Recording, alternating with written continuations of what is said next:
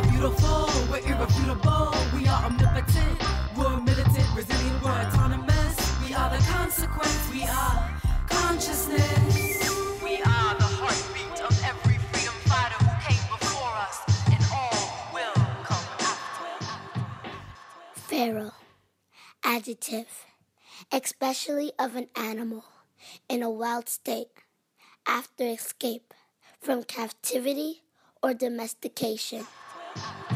Alcatraz, Arab Spring, 1 billion rising. Freedom schools, the Maroons, rebellion thriving. We've been rising since the dawn of creation. Sun in the blood of our veins, liberation runs from... Welcome to Feral Visions, a decolonial feminist podcast brought to you by Liberation Spring. I'm your host, Anjali Nathupadhyaya. We begin with a content note or trigger warning. Here at Feral Visions, we go deep, and that often means courageously addressing white supremacist, imperialist, heteropatriarchal, capitalist, settler, colonial violence in order to support healing and transformation. Bypassing isn't an option. The only way is through. The time for denial is over, and today's a great day to keep it real. Amidst the show's focus on unapologetic truth-telling, then, please practice excellent self and community care while listening. Where we can all attain emancipation from oppression, break the chains from Haiti to Tibet and worldwide. Don't forget the resistance in our roots and resilience in our breath, in the blood of our veins. Liberation runs. We are standing on the shoulders of the ancient ones. Have you ever sensed that science, quote unquote, in the singular and monolithic, fronts as objective at the expense of the very humility that legit knowing is actually contingent upon? Coming from your most logical and wise self, not some kind of anti-intellectual cop-out.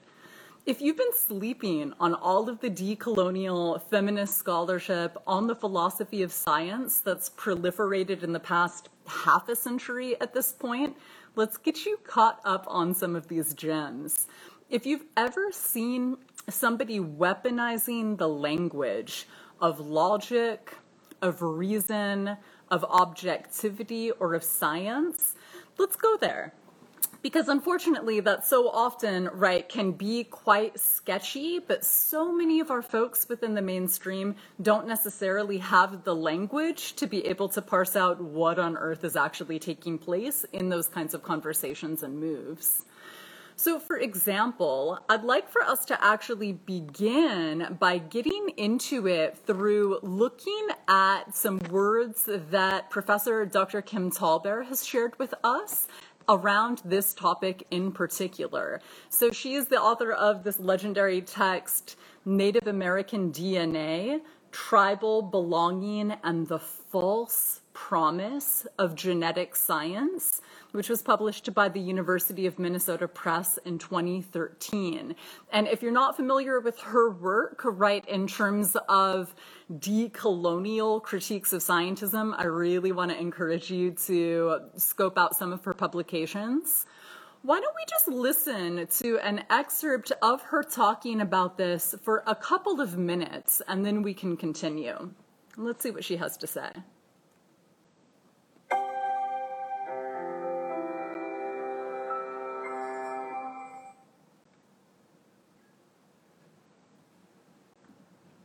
So I'm really, really leery of this language of who's rational and who's not rational, who's logical and who's illogical. I think a lot of times that language is employed to discount critiques that are really critiques of power. And so I'll just, focus on Indigenous communities. A lot of times when we are making noise about the unjustness of a scientific project or a technological project, we are critiquing power. It is a very sophisticated political critique. Scientists and engineers don't want to hear it, so where do they go? You're irrational. You're anti-science. You're backwards. So that is a form of, they're really taking refuge in the privilege that has accrued to them as scientists. And I see this, again, because it's the same basic conversation about who's rational and who's not as a new and emerging form of whiteness. And so when I use the term whiteness, I'm not talking about skin color. I'm not necessarily talking about ancestry from Europe, although I would say most white people are the way we think about that racial category. But if that notion of rationality is kind of being conflated with that category, then you can see how other people can kind of take up that discourse of who's more rational and civilized, even though their skin color might be different or their phenotype might be different, and they can try to get access to some of the privileges of whiteness. So we may need a new word for that. Cheryl Harris, who's a critical race scholar, we were at a Martin Luther King Jr. Panel at DePaul Law School a few years ago, and she said, "I'm thinking a lot in terms of post-racial whiteness right now," and everybody in the room was like, "What?"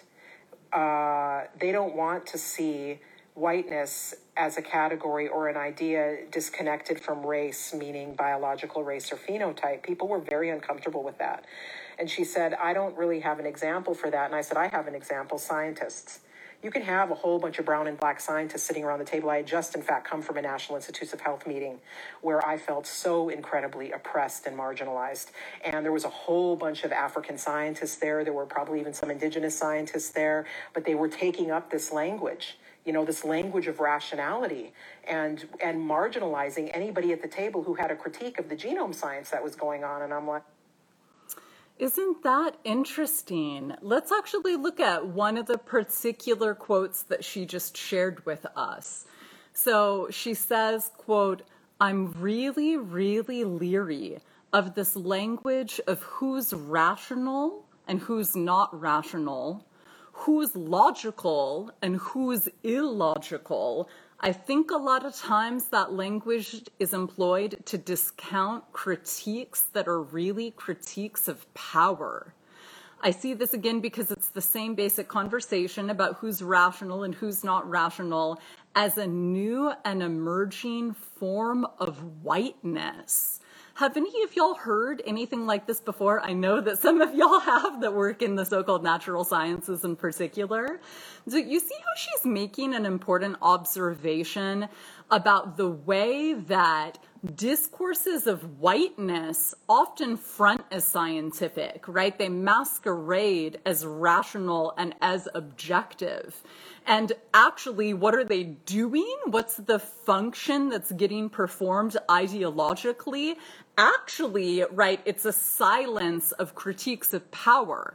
So like she was talking about in particular, right, when indigenous folks and communities of color are like, fuck this genome project, this is actually super unethical, right? What's the response? Oh my goodness, these primitive heathens, they're so anti-science, right? So this is why she says we really need to be on the lookout for the way that this language of objectivity, right, and rationale is getting weaponized, because so often it's actually just to diminish what she called here in that excerpt we just listened to, sophisticated critiques, especially that BIPOC communities are holding.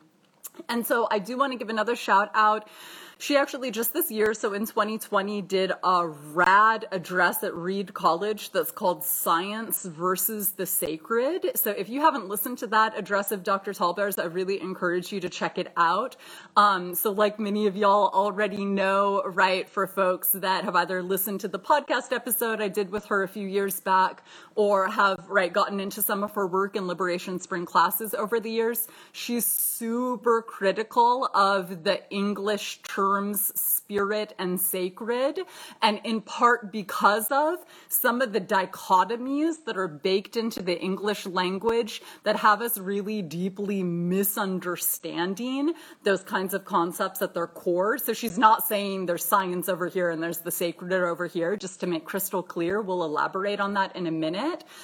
But what are some other examples of what it is that she was just naming for us? How so often when, right, BIPOC and oppressed communities are sharing sophisticated critiques of power, what gets weaponized against us? Oh, you, right, primitive, savage, heathen, right, you're just anti-science.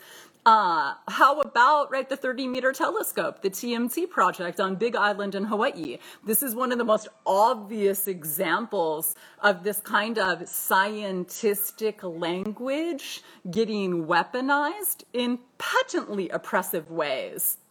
So if any of y'all are familiar with, which I know some of you are, right, the contestation on Hawaii Island in the Hawaiian archipelago around the TMT project, so often what has happened has been, right, corporations that want, right, to push forward some kind of project, could be a development project for their own fame or fortune, their own social or finance capital, right? They pretend like they monopolize science. That's why I started off sharing science that's singular, not sciences that would be plural, right, more realistic, right? And fronting as, right, somehow, right, monolithic, when in actuality, I'm a social scientist. For those of us also on this call that are scientists, we know that there's plenty of contestation within the academic fields of the so-called natural sciences and the so-called social sciences today. So whenever we hear, right, some organization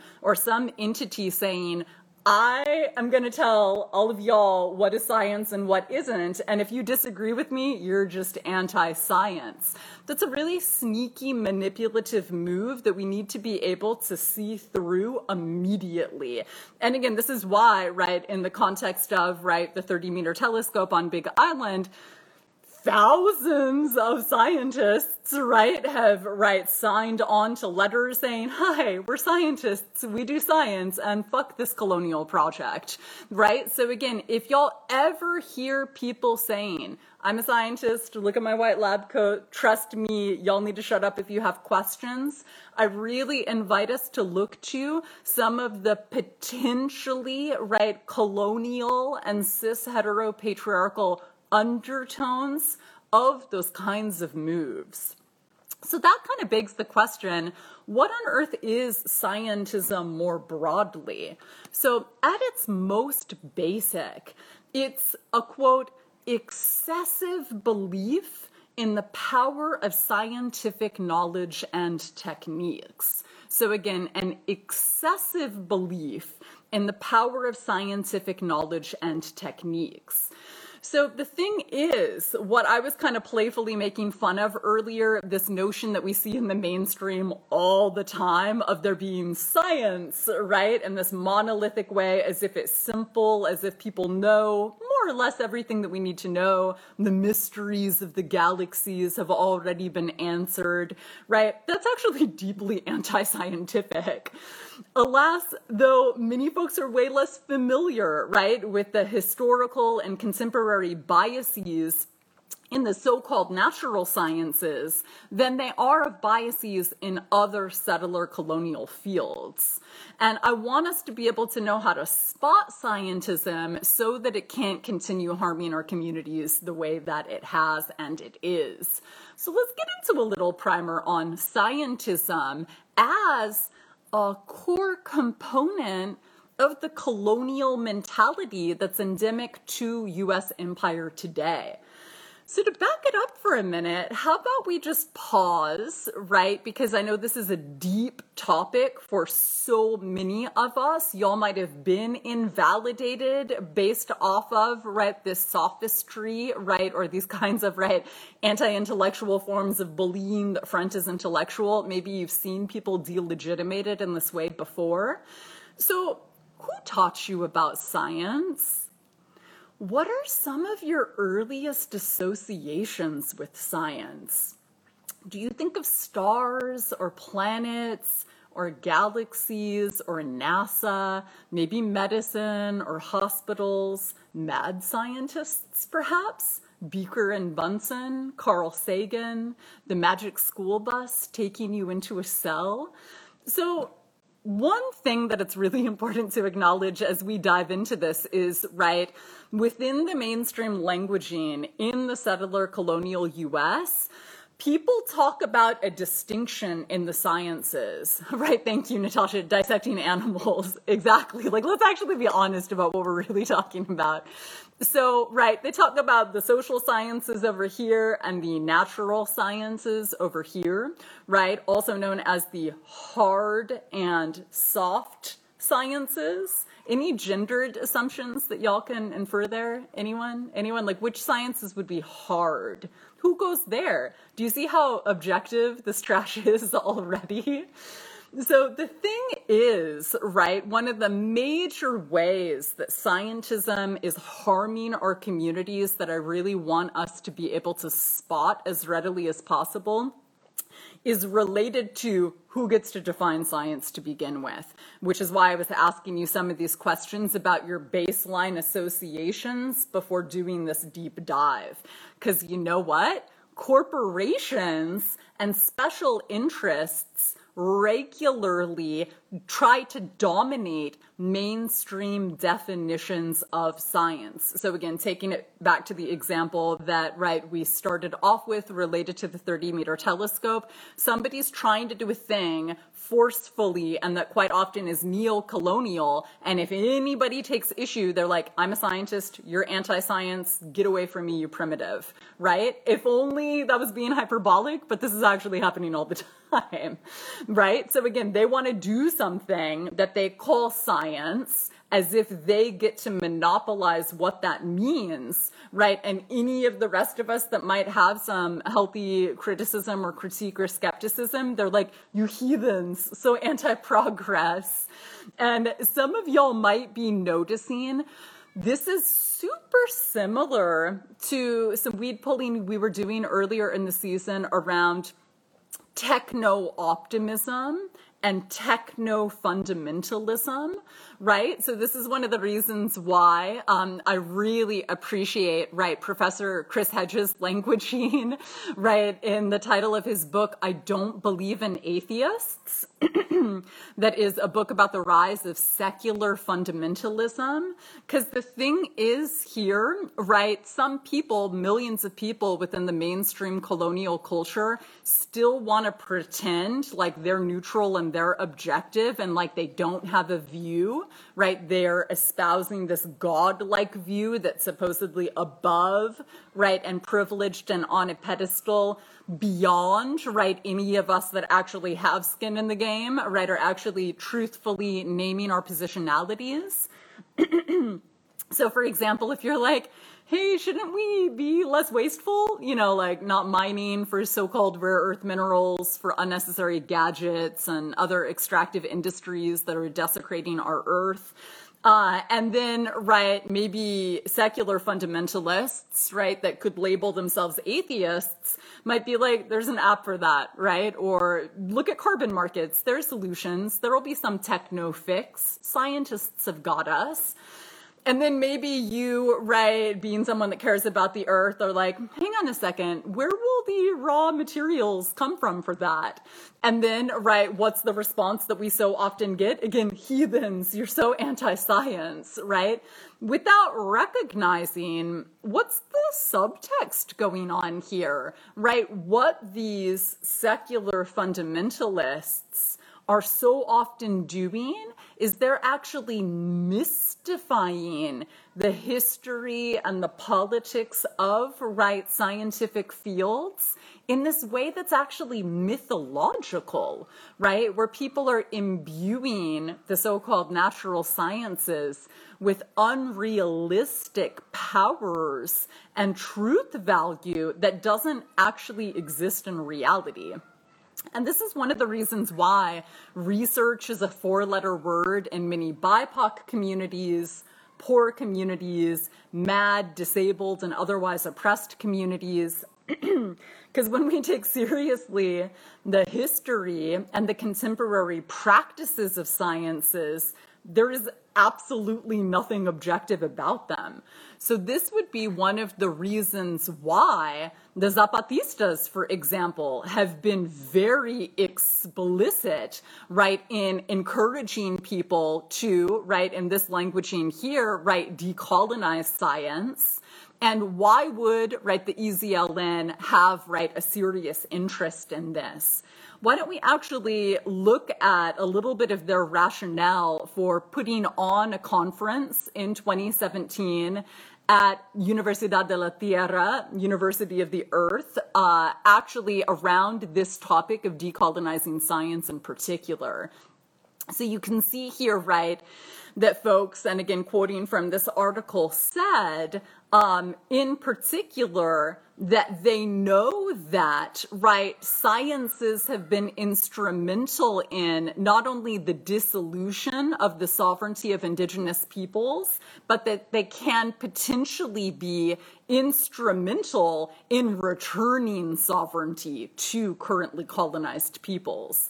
So just to read a little bit of an excerpt, right, from this article, it says, although it might seem tangential, the struggle to decolonize knowledge is part and parcel of the Zapatistas' broader project of resisting indigenous genocide, neoliberal capitalism, and political repression, right? So the Zapatistas actually asked hundreds of scientists that came to this gathering a few years ago, they said, so scientists, we ask you, according to your studies, why is this happening? Specifically, right, the devastation to the earth, right, and to oppressed peoples throughout the world.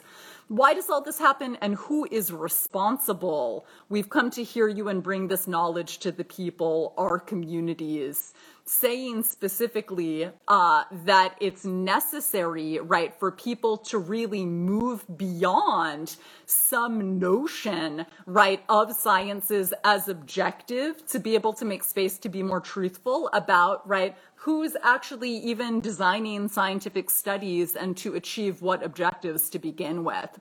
So I'll read another, right, little blurb about this conference that they put on advocating that we take seriously scientism, right? So first off, it was called Conciencias, amazing. So Las Conciencias, the title of the conference, brings together the Spanish words for science and awareness.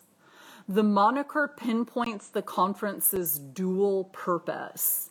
First, the Zapatistas convened the meeting to critically explore the ways in which science has historically been a social endeavor largely devoid of consciousness, a project in the service of capital, an endeavor that contributes to the marginalization of indigenous peoples throughout the world.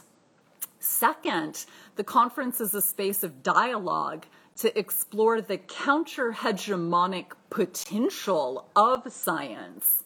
How can its power be harnessed to identify the cracks in the walls of capitalism and expand upon them, leading to its dissolution and the resurgent sovereignty of indigenous peoples? So if you're not familiar with this event that took place, I would really encourage you to check it out. It's an incredibly sort of visionary example of some of the more interesting thinking taking place related to the sciences today, if you ask me. But more broadly, the Zapatistas are drawing upon so much incredible work that has come before. So certainly from indigenous scientists like Professor Gregory Cajete, right, the author of the legendary text, Native Science, Natural Laws of Interdependence. So if you're not familiar with his work and that book in particular, I really encourage you to check it out. And of course, right, the legendary, right, UCLA professor, Dr. Sandra Harding, right? So for example, in her text, Is Science Multicultural? Post-Colonialisms, Feminisms, and Epistemologies, which was published by Indiana University Press in 1998. So taking it back for quite some time, so many folks have been asking these kinds of questions. So also here, right, Dr. Helen Longino's text that was published by Princeton University Press in 1990, Science as Social Knowledge.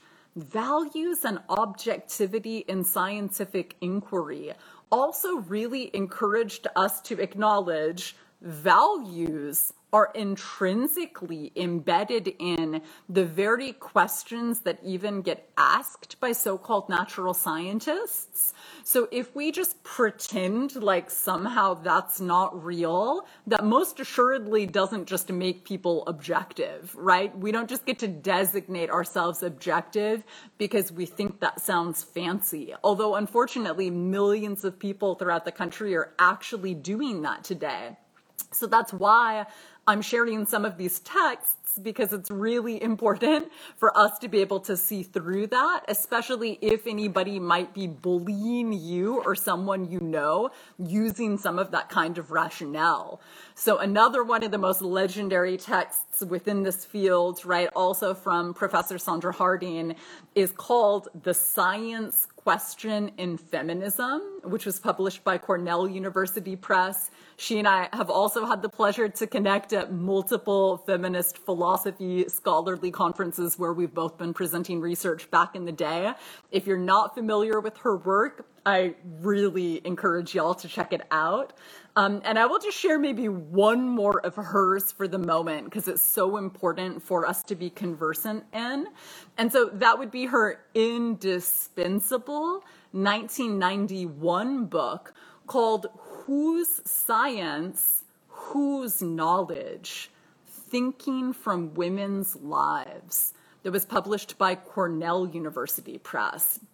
And I bring this in again because so often conversations about these topics are just non-existent within the mainstream. It's like the mainstream in the US isn't even where so much of this feminist scholarship was in 1990, right? And that's actually really harmful for our communities to not be asking these questions, to just uncritically, right, allocate power and expertise to authority figures without recognizing their grant money came from somewhere, right? Where did that grant money come from? What questions are getting funded? Which questions aren't getting prioritized, right? And you can even see here, right, in one of the reviews of that book of hers, right, some languaging, right, from Science, arguably one of the two most prestigious scientific journals in the world. And what did this, right, Science reviewer say about that text of Dr. Harding's? Quote, "This is an important book that has much to offer practicing scientists, but probably will not be read by many of them. That's a shame, because its bold claims are usefully unsettling, and its argument begs for engagement. One of the basic messages of Whose Science, Whose Knowledge, that all fields of natural science are best analyzed from within the social sciences, of which they're logically a part, rather than taken as external models for the social sciences, has potential consequences for most, perhaps all, scientific practice." Do you see that? And the Pais sharing super relevant to conversations I'm having right now. Thank you for the book recommendations. You're welcome. Yeah, it's incredibly relevant for so many dialogues that are taking place right now.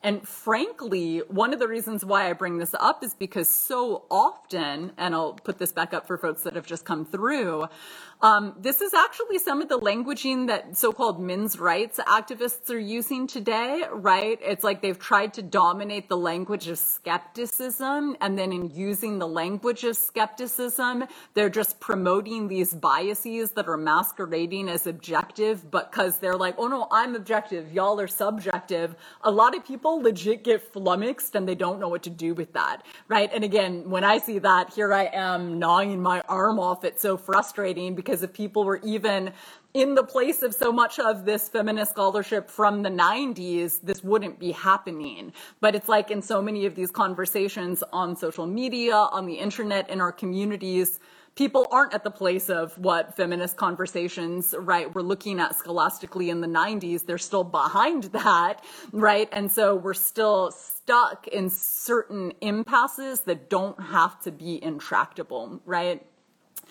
And so, it's also really important for me to acknowledge, right, how ridiculous it is that, right, scientists, right, in the so-called natural sciences could be, right, and more so actually just opportunists in the mainstream culture that are using the language of science as some bolstering of claims they're making, not even necessarily a lot of our loved ones that are in the natural sciences. Right, if they're speaking English, maybe they're in the settler colonial US, and they have a raced, a gendered, a sexed, a classed body. They're a citizen or maybe a non-citizen of a nation or a nation state. For them to be pretending to have some godlike view in the 2020 Gregorian year, right, or pretending to be neutral is actually, I'm going to use a strong word, really intentional here, it's pathetic from an epistemological perspective, right? It's astoundingly lazy in that way.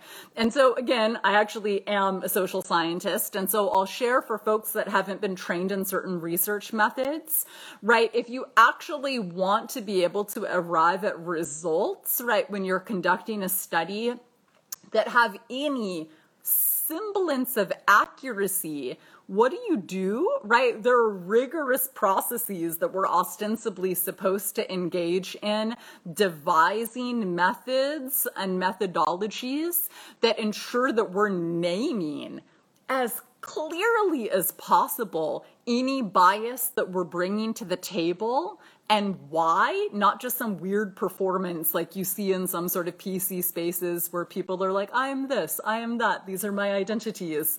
No, it's because then you correct for those biases to the best of your ability. So when these folks that are like, I'm just rational, I'm just objective, the rest of y'all are anti-science, right? When they pretend like they don't have a bias, you know what that impedes them from doing? Correcting for their biases, right? So that's one of the reasons why scientism is so dangerously anti-intellectual and why we need to be able to name it for what it is.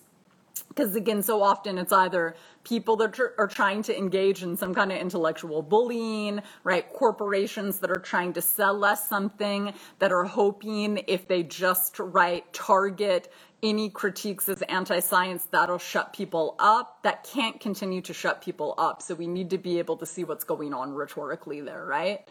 And so, I would also really want to mention another, right, legend, right, in this field that some of y'all actually might not be familiar with, right, who is one of the creators actually of India's first supercomputer.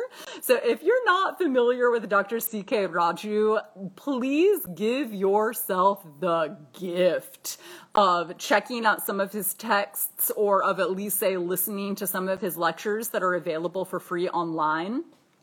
So one of his texts that I've pulled up for you to have a look at now is called The 11 Pictures of Time: The Physics, Philosophy, and Politics of Time Beliefs. Now, this is incredibly relevant here because so often, right, time is presumed to be objective when in actuality there's nothing objective about the Gregorian calendar. And on that front, I could ask you, does anyone know, so why does February only have 28 days? Might that have anything to do with, I don't know, the ego of an emperor who wanted the month named after him to have 31 days, like the names, right, of other emperors that got made into months who had 31 days instead of 30, right? There's history to calendars that really merits noticing and that aren't all imperialist. So Professor Raju is absolutely one of the folks that's done some of the most work globally to expose some of these ridiculous biases. So another text of his that's legendary that I just pulled up here for you to have a look at is called The Cultural Foundations of Mathematics. And he is especially one of the folks that is most renowned for helping people understand that, spoiler alert, who's surprised, let's be real, Europeans stole calculus from South Asians, right? What today would be considered present-day India. But so often in these whitewashed, revisionist, Eurocentric histories, people literally pretend like Europeans invented calculus. And so if you want to learn with a little more rigor than that, his work is really what's up. I'll just share actually a couple more texts of his around this as well. So how about this piece? Is science Western in origin? Right, if you're not familiar with some of the publishing, right, from the so-called global South, right, on this question, there is a ton for us to look at, right? And so let's catch up, right? Of course, knowledge production is not monopolized by the global North in the least. So we'd definitely be remiss to only be, right, talking with folks in the so-called global North around a topic such as this. And in particular, on this front, I also have to do a shout out to his text, Euclid and Jesus. And you might wonder, right, who is that Black woman on the cover of his book, Euclid and Jesus? So I bring this up because, right, like I mentioned to y'all actually, was it just last week when I was talking about, right, Hypatia, the largest feminist philosophy journal on Turtle Island, that I've had the pleasure to be able to, right, connect with a lot of authors from and attend their 25th anniversary conference, right? Hypatia was living and working and sharing her brilliance in where? Present-day Egypt. So why is it, right? This is a classic example, right? In so many of these revisionist, Eurocentric, right, forms of storytelling, right, or even in Hollywood movies, is Hypatia depicted as this white woman, right? Because if we want to be honest, right, then any of these immediate jumps to, oh no, Hypatia was definitely white or Hypatia was definitely Black, right? One, it's reading backwards in time categories that are used today that weren't even used during her lifetime. And as well, right, it doesn't make space to honor, right, so much ambiguity that is rich in nuance for us to contend with if we don't just jump to these ridiculous conclusions the way that Eurocentrism has so consistently modeled for us.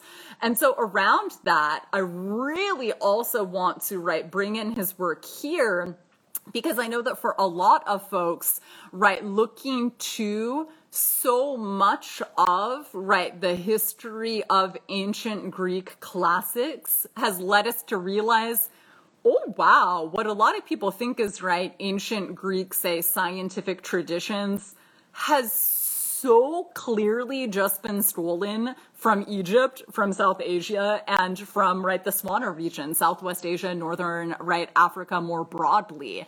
And so if people aren't even engaged in any of the myriad scholarship around this contestation, please get with the times. It's incredibly important. Yeah, We Rise production sharing, so affirming to hear you mention CK Raju, Thinking Together, Decolonizing Time lecture. Yeah, thank you for sharing that.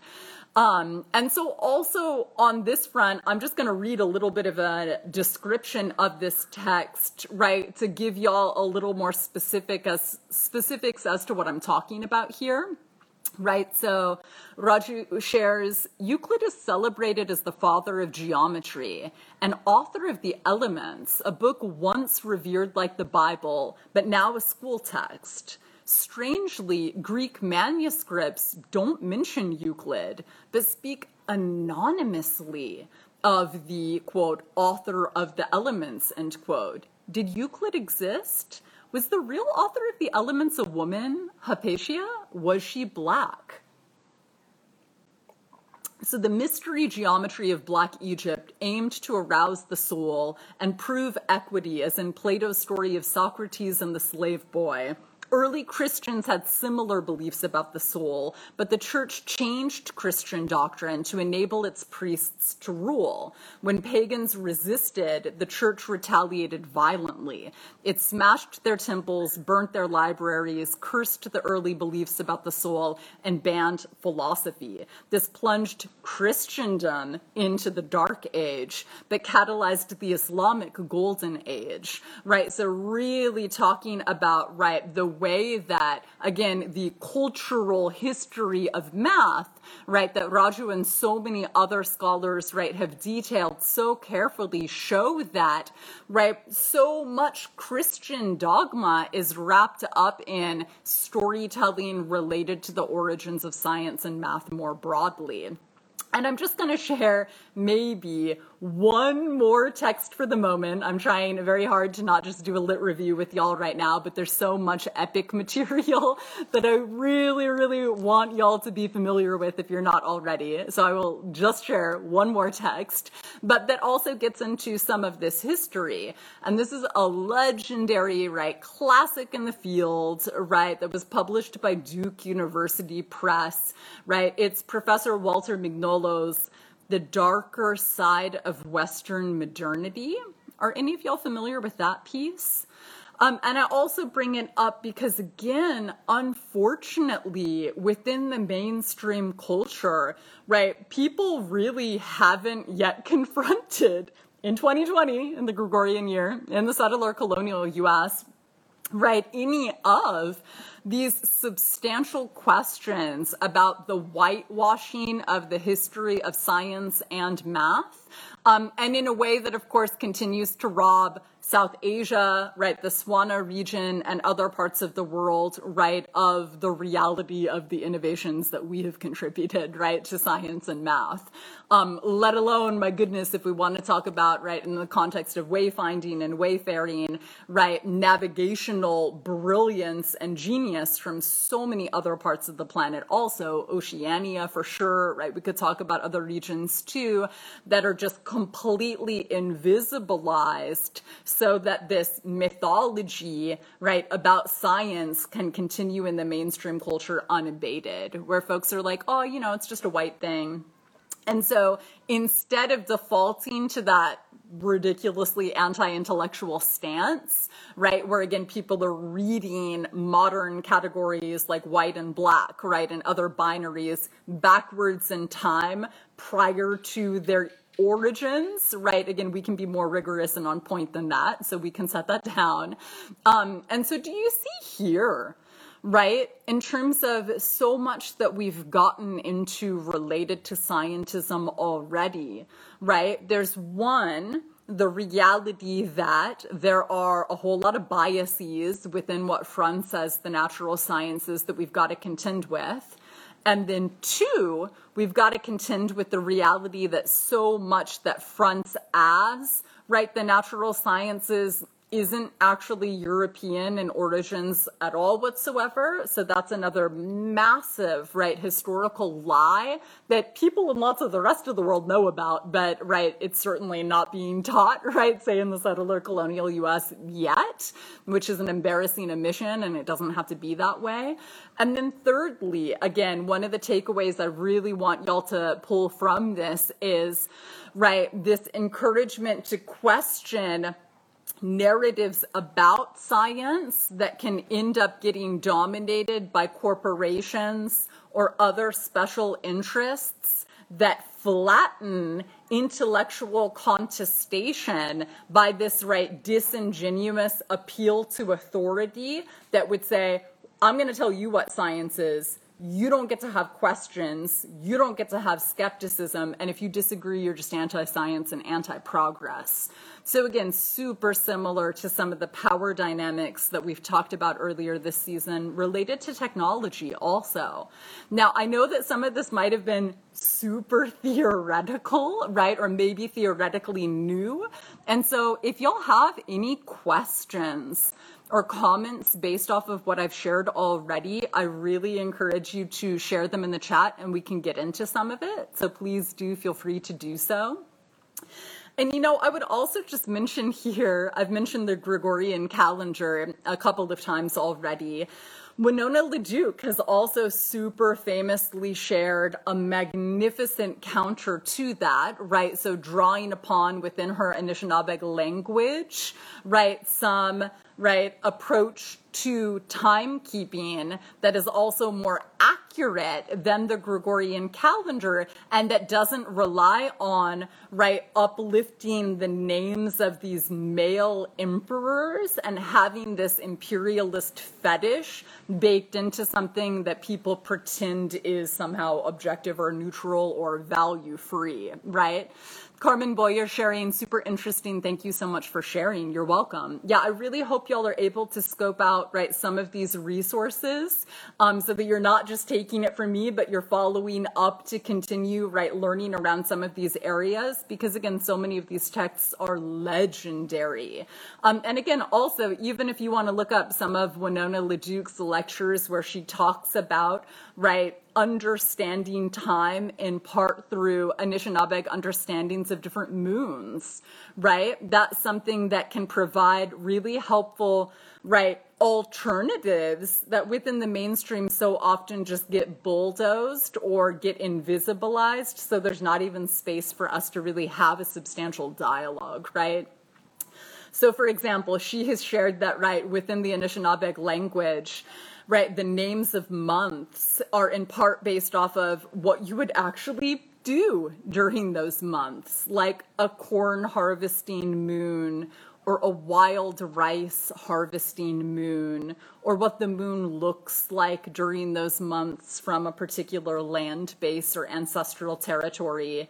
As in, it's actually a practical naming system, right? And this is also something that Dr. C.K. Raju gets into so specifically when he talks about, right, European misunderstandings, and specifically Greek misunderstandings of calculus, right, based off of, right, this very intricate and well-documented history of colonizers stealing texts, right, and then trying to build off of them, but if any of their core presuppositions were faulty, well, then everything that they deduce based off of those presuppositions is going to be erroneous, as has been the case historically. So also within, right, so many South Asian, right, mathematical traditions, there's not the same kind of abstraction. There's a practicality that even makes learning math, for example, much easier than what is the mainstream in Eurocentric learning systems today. So there's a purpose encoded in many of these names, right? And that would help you stay alive if you know it in a very real material sense. And that actually integrates earth-based wisdom instead of just commemorating random dead, usually European cis male emperors. So those are some of the substantially different values encoded into those two naming systems. And that's distinct, isn't it? And even as horrifying as it might be to realize how embarrassingly imperialist and unwise this mainstream calendar is, you know what? We can decouple our understanding of time from imperialism, like Winona LaDuke, right, and so many other activists and scholars have encouraged us to do. We can decouple our rhythms from oppression. We can decouple our seasons, our cycles from domination. And so, right, that's just one example, like starting to scratch the surface of talking about the calendar of so much that we could get into. And you know what is so interesting is, unfortunately, right, when conversations come up around, like Raju was naming, the cultural foundations of math, what's that look like in the mainstream today? So often, right, people that are, right, being oppressive, unintentionally or intentionally, will say, right, you're welcome, Natasha, oh, this is, right, actually anti-intellectual. Like, we can't even talk about art anymore, right? The quality of everything is going to be reduced because of this PC trash. But the thing is, it actually could not be more, right, the opposite, right, of that if we tried. And what do I mean by that? Again, if people, right, just want to pretend to be neutral, that's a massive impediment to ever having a chance of actually being neutral. And how does this play out today, especially in a super racialized and gendered context? How about, for example, I'll bet some of y'all have noticed this, a lot of white people, say in the settler colonial US, take issue with being called white people. They even take issue with people using the phrase white people. And it's in part, right, for a lot of those folks because they still are seduced by this mythology of their objectivity, of them being the norm, right? So even though whites are the statistical minority on Earth, wow, that's actually also really illogical, isn't it? And it's there who we're supposed to be taking cues about objectivity from? How ridiculous. And that's part of, right, what would be hilarious if it wasn't so insulting about overwhelmingly white people talking shit on so-called special interests, quote, end quote, as a way to shut BIPOC up. Because in reality, statistically, they are the minorities. So you see how even the language of so-called minorities and majorities is actually gaslighting within a globalized context. And that whites only became the majority in the settler colonial US because they committed genocide. So please remember that for the rest of your life. Every time you hear somebody talk about white people in the US as the alleged majority, when Columbus got lost on the way to India and accidentally ended up on Turtle Island, were white people the majority? Obviously not. So what happened demographically, so to speak? Genocide. It's literally white terrorist genocide that enables anyone to talk about a so-called white majority. And then white terrorists today are like, oh my God, I'm so afraid of a white genocide. I'm so afraid that our numbers are getting smaller. And so the thing about that is, one, of course, they've got the option of going back to Europe potentially. But two, you see how hypocritical that is? Do you notice that too? That their greatest fears are so often getting treated the way that they have treated others. And then what do they do with that fear? They use it to commit even more atrocities. What the fuck, right? Party sharing institutions that, quote, help, end quote, BIPOC still use the word, quote, minority, end quote. Yeah, it's so problematic and disingenuous, right? And again, so often people are like, it's just statistics, math, you know, objective. But in actuality, you see how we just situated that culturally and historically? There's absolutely nothing objective about that, right? So it's an example of, again, biases getting smuggled and hidden and obscured under the auspices of this, right, what I call the tyranny of the quantitative, people thinking they're numbers, it must be objective. Just wait for our Liberation Spring class on statistics that some of us have been talking about for a very long time. Again, for people that design research methods and methodologies, it's not that simplistic at all whatsoever. And Parney, you know, is one corrective to that. A whole lot of folks in the field of, right, kind of like some of the work that Professor Walter Mignolo, right, and Dr. Nelson Maldonado Torres and so many other folks are doing around decoloniality. A whole bunch of them use the language of minoritized and have for decades now. So I would really encourage that as one substantial alternative. So again, what's going on there? Minoritized, it's a verb, as in, right, people were made to be a minority, or there's some agent, right, even if they are fronting as invisible and like a god, allegedly, within this ridiculous scientific paradigm, and they're telling us that we're minorities. That's not the same as calling a group of people a minority, right? And so I hope that it started to become a little more clear how, right, this scientific ridiculousness is a substantial impediment to clear perception, right? So just putting this in conversation with some of what we've been getting into all season long about the politics of knowledge. Here's an area, right, that really merits our curiosity around who knows things more broadly too, right? Who's capable of knowing, of wisdom, right, of rationale, of logic, and who isn't.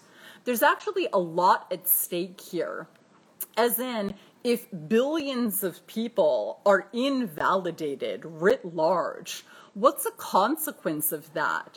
For one, right, everybody else is potentially deprived of being able to learn from them, which just makes them no less, right, harming themselves through judging others. Isn't it interesting how that works, right? And so again, this is kind of like what we've talked about earlier in the season related to epistemologies of ignorance. We could also talk about scientism, right, as an epistemology of ignorance. Its fronting is more legit than any other mode of perception, when in actuality, it's so ridiculously exclusionary. I mean, it's like someone only speaking English acting like they're smarter than anyone else. If you don't even know what anyone else is saying, can you really make that claim? It's kind of ridiculous, right? G. Sando sharing, sometimes minoritized and marginalized are utilized interchangeably. Would you speak on this use of language? Thank you, for sure. Yeah, you know, marginalized is also, to throw in some jargon, it kind of obfuscates, if you ask me, right? I advocate using the language of oppressed peoples over marginalized any day of the week. And what's up with that also? Right? So people kind of like for sure taking it back to Dr. Sandra Harding. She's also done a lot of work around this.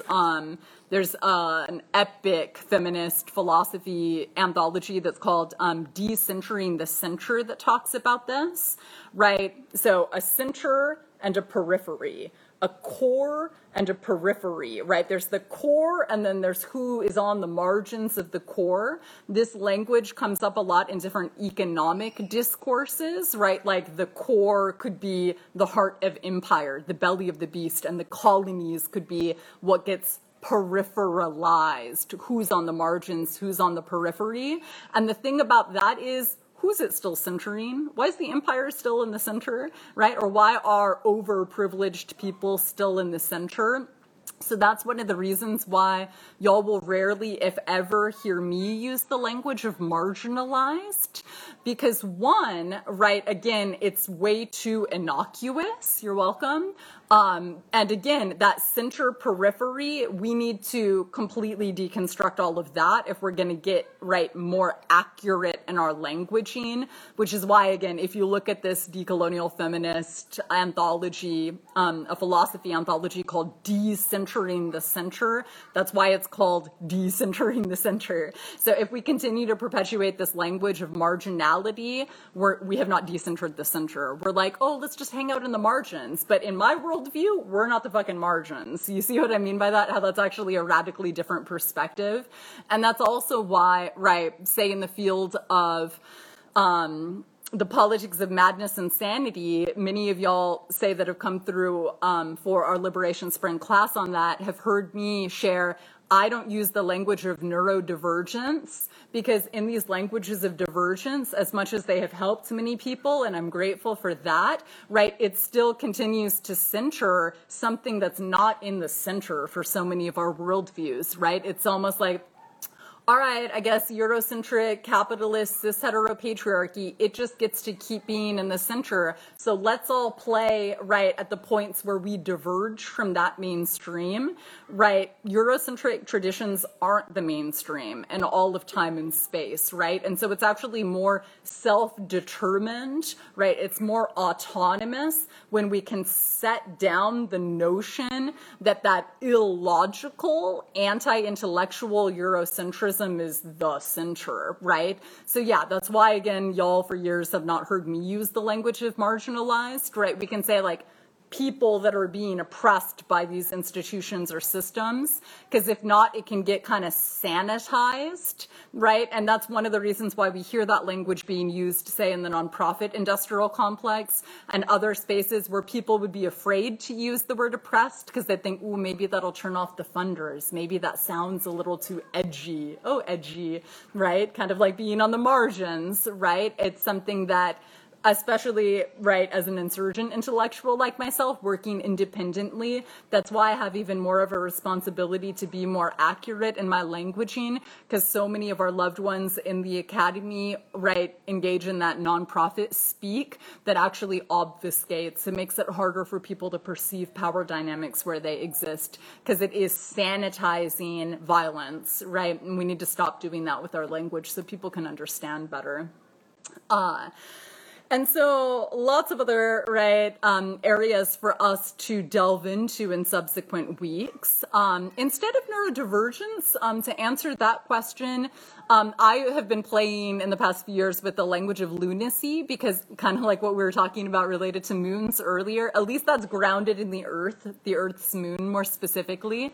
And more broadly, right, just naming how ridiculous, right, ridiculously limiting and oppressive, to be more specific, mainstream approaches to psychology, psychiatry, and mental health are, and then remembering and imagining otherwise, right? Maybe remembering our ancestral traditions and then imagining based off of that what has more accuracy. And sometimes that includes things that don't sound explicitly like mental health jargon, right? Like, ooh, housing, right, would be helpful for people's well-being and psychic states. Like healthcare would be great. Decolonization would be really helpful for a lot of our psychic states. So also sometimes it involves invoking language that isn't consistent with how these, right, mainstream conversations have been framed up for us, right? And so to begin to wrap things up, I would also just share, and we'll talk about this more later, to be on the lookout for that, right, rationalism and empiricism, right, as two staples of this scientistic bias that we've been getting into, right? So they would say, if I can't see it or count it, it doesn't exist, right? So to put those two little theories into context, rationalism and empiricism, it's important for us to remember that there are many theories of knowledge, right? When was their ascendance? We can historicize that. Thinking that reason, that logic, and that things that can be counted are more truthful than anything else, where did that come from? Appreciate those words, Kevin. Thank you. Right? And it's what in Eurocentrism gets called the Enlightenment period. And, right, as a South Asian, it's hilarious, right? Them thinking that something was enlightened about that time period. That would be quaintly naive if it wasn't so deadly, right? I call it the Western European so-called Enlightenment period, again, in the spirit of that accuracy that we were talking about earlier.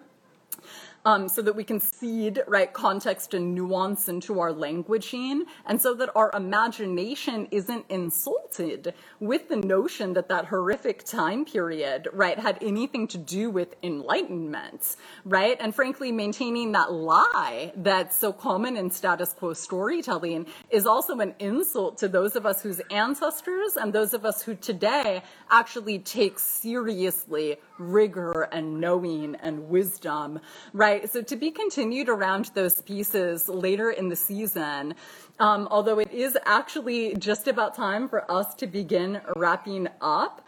And so I would just want to really encourage y'all to say in the next week, if you're up for it, be on the lookout for, right, scientism at play, especially if it might be doing any kind of bullying or shutting down curiosity in any areas within your life. Appreciate those words, Grace. And as we begin to wrap up, in closing, as usual, hope to see y'all for some seating on Saturday. Feel free to share out if you imagine that this could be beneficial to anyone that you know. Please cite your sources if you want to quote me. And if you're able to kick down any kind of funds via Patreon or PayPal so that we can continue on with this kind of insurgent intellectual production, that would be super appreciated. We don't have grant funding from institutions that only lets us ask certain questions and in certain kinds of ways here. So to be able to keep that going, right, y'all's support is legit, absolutely indispensable. Thank you for those kind words, Parney. Appreciate that. So out of respect for y'all's time, we can go ahead and close. Thank you for listening, and I hope to see y'all on Saturday. That's it for today's episode of Feral Visions, a decolonial feminist podcast brought to you by Liberation Spring. I've been your host, Anjali Nathupadia, and I thank you for listening. I'm also curious to know what this dialogue evoked for you. I invite you to post your reflections and questions in the comments section below to continue our collective journey of unlearning, remembering, and imagining. If you want to share feedback, such as segment ideas or potential guests you'd like to hear on the show, email liberationspring@gmail.com. And don't forget to follow Feral Visions on SoundCloud or iTunes, where you can find our show archive. If you'd like more information on this show's topic or to donate to the project, check out liberationspring.com. Thanks to Catherine Petru and Nicole Gervasio of our technical production team, and Climbing Poetry for our theme song. Be sure to tune in for next week's episode. And, in the meantime, let's make our ancestors proud. The power of the people is louder than the evil, deceitful and coward. People in power, all power to the people. It's the hour of the peaceful. Freedom is ours, yeah. Freedom is ours.